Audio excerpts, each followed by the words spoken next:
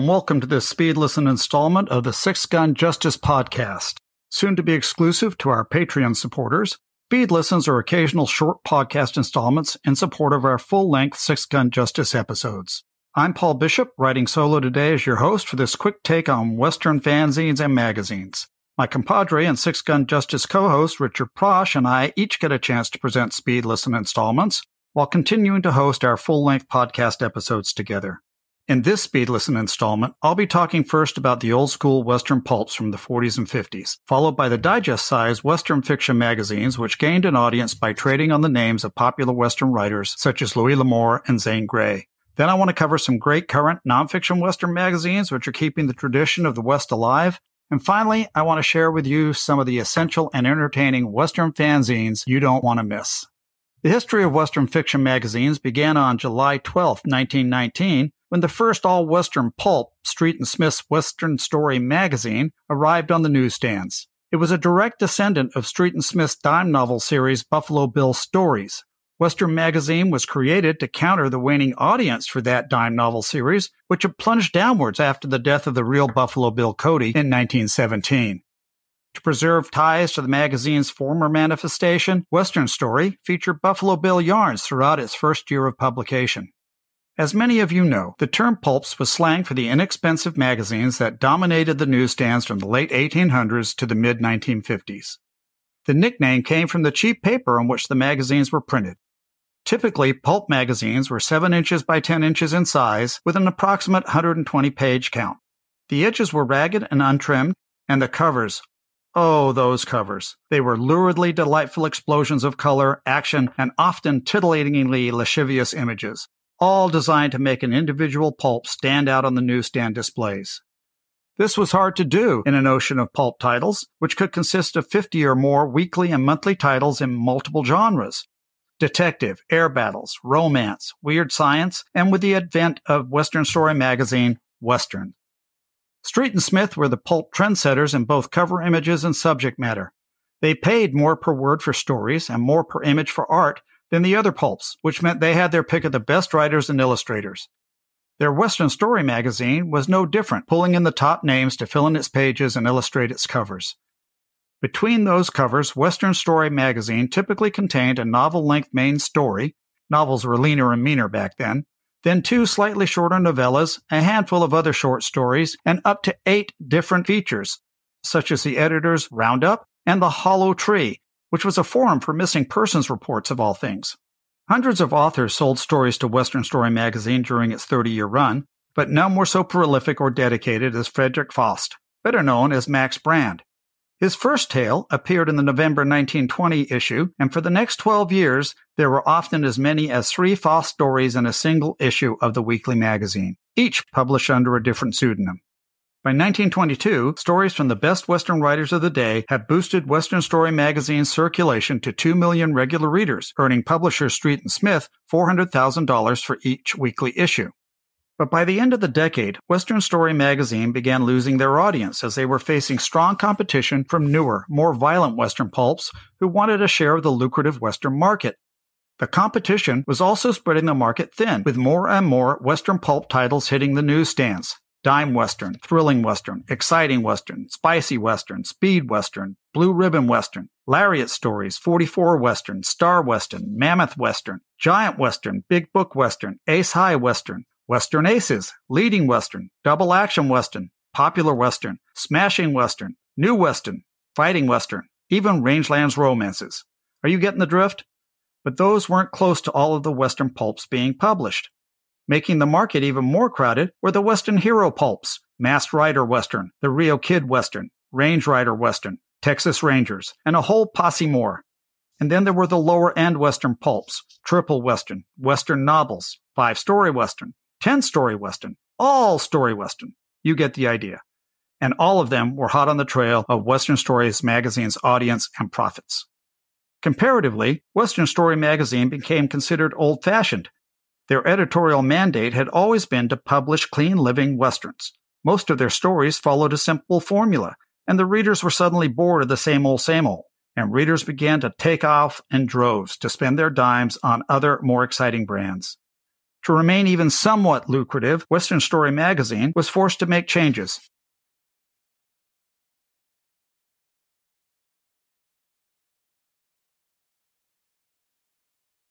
The biggest being adjusting their weekly publication schedule to monthly.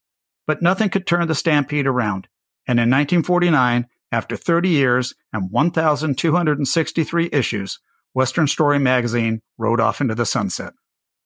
All of the pulps, no matter what their theme, faded from the news rack seemingly overnight by the end of the 1950s. Television and other entertainments had made them redundant, but there were a few diehards that tried to remain profitable by shrinking to digest size and tying their fortunes to the popularity of well-known Western writers of the day. The most successful of these was Zane Grey Western magazine, which began publication in 1946. It ran for 82 issues before closing out its trail drive in 1954. After a 15-year hiatus, however, it was resurrected in October 1969 under a slightly different title, Zane Grey's Western magazine. I have no doubt the editorial meeting concerning changing Grey to Grey's was hellishly contentious, with much wailing, gnashing of spurs, and rending of cowboy hats. Under its new name, the magazine ran for another 31 issues before once again drifting off the trail in September 1974.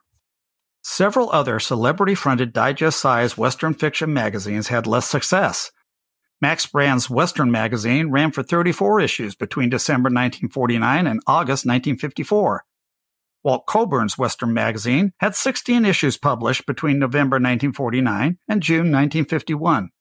Luke Short's Western magazine lasted for a negligible 2 issues, April 1954 and October 1954. They were only notable for their cool covers by artist Stanley Borak. In a final attempt to capitalize on the name of a highly popular Western author, Louis L'Amour Western magazine was launched in March 1994.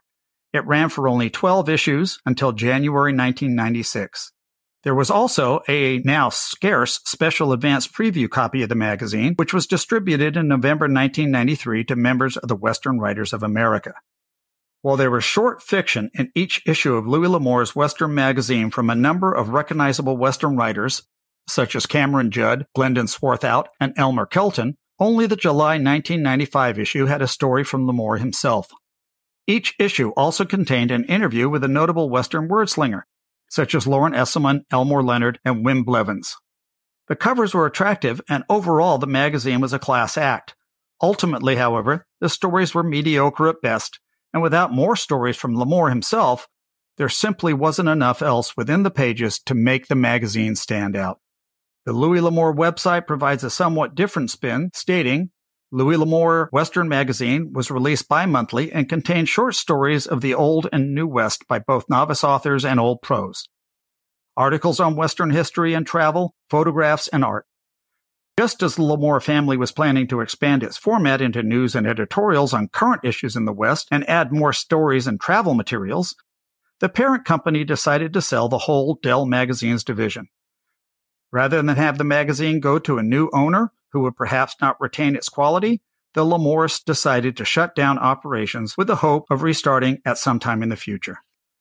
At the time of its demise, Louis L'Amour Western magazine was quite successful, with over 130,000 subscribers. With a little effort, copies of these digest-sized Western short story magazines can be purchased fairly inexpensively, which in itself speaks to the inherent averageness of the publications. Still, you might want to track down and own a few, if only for curiosity's sake. Moving into more contemporary territory, there are several excellent nonfiction Western magazines currently available.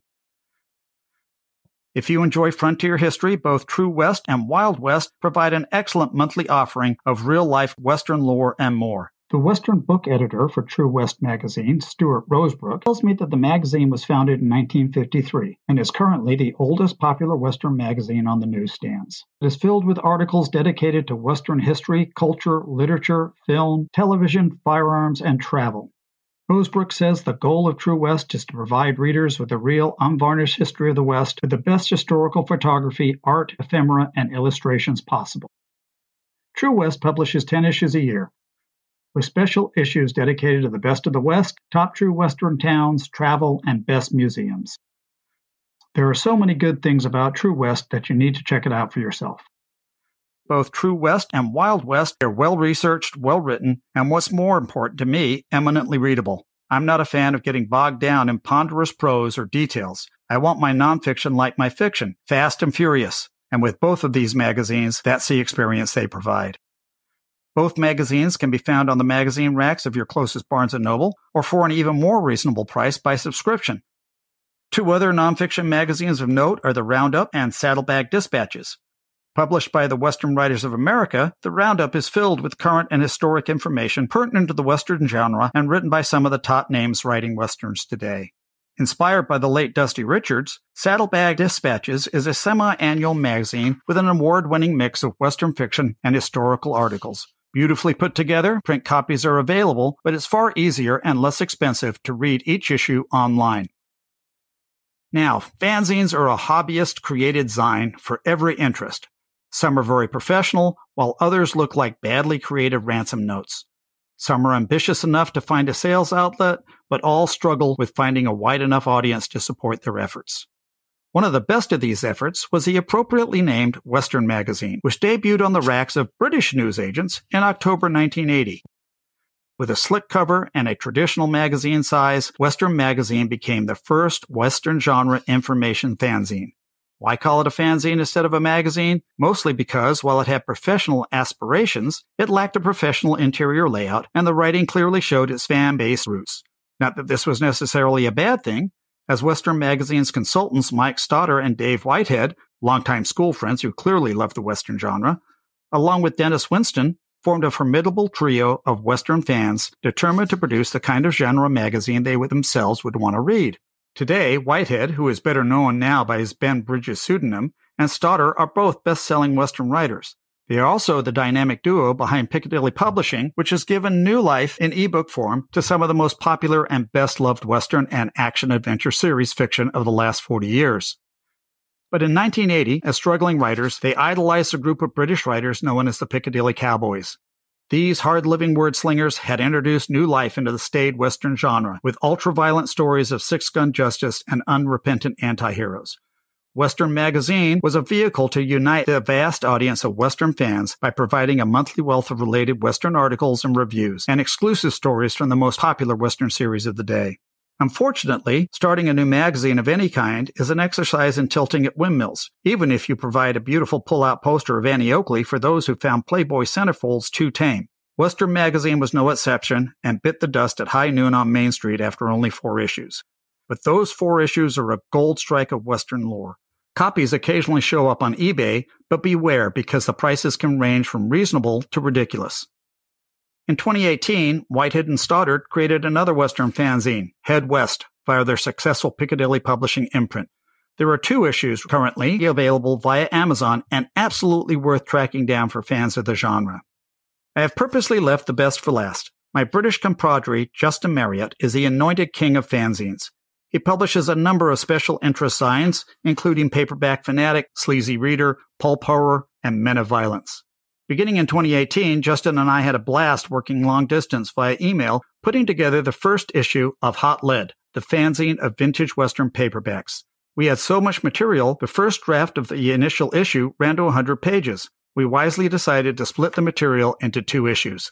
Despite the slightly higher cost per issue, we believe printing the interior illustrations and exterior covers in full color was the only choice. We wanted to fill the pages with pertinent articles, reviews, and interviews, but also make the zine visually appealing, especially as we are huge fans of the vintage covers ourselves.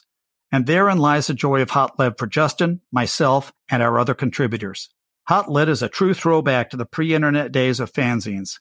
Magazines, as I said earlier, produced by fans for fans, in which appreciation of the genre trumps the bells and whistles of the professional newsstand magazines. Fanzines are for those of us in the trenches, quick reading about the genres we love. Fanzines are also notorious for being irregularly published. It's the zen of the fanzine, and we embrace it. We started Hot Lead with the first issue in 2018. 2 further issues appeared in 2019, and a 4th issue is scheduled for April 2020. Hot Lead is a labor of love produced in the best tradition of do-it-yourself kitchen table publishing, with all the quirks associated with that designation. The debut issue of Hot Lead traces the Piccadilly Cowboy phenomenon. Issue number 2 looks at the art of the Western. Hot Lead Issue 3 is devoted to the adult Western typified by series such as Slocum, Long Arm, and The Gunsmith. Finally, the best is yet to come with the brand new Hot Lead Issue 4, which should be currently available via Amazon or will be very shortly depending on the timing of when this Speed Listen installment drops. Frankly, this packed all-review issue of Hot Lead is a fantastic achievement made possible by the efforts and dedication of Justin Marriott, who has collected and edited over 200 reviews of Western novels from across the history of the Western genre. The books reviewed by contributors from around the globe are as eclectic as they are personal. This is the ultimate example of what a fanzine should be. Go, buy it now. I'll wait. Seriously, go buy it now. Hopefully your copy of Hot Lead Issue number 4 will shortly be on an Amazon truck headed your way. If you love Westerns, you can't not love Hot Lead, the fanzine of vintage Westerns compiled by fans for fans.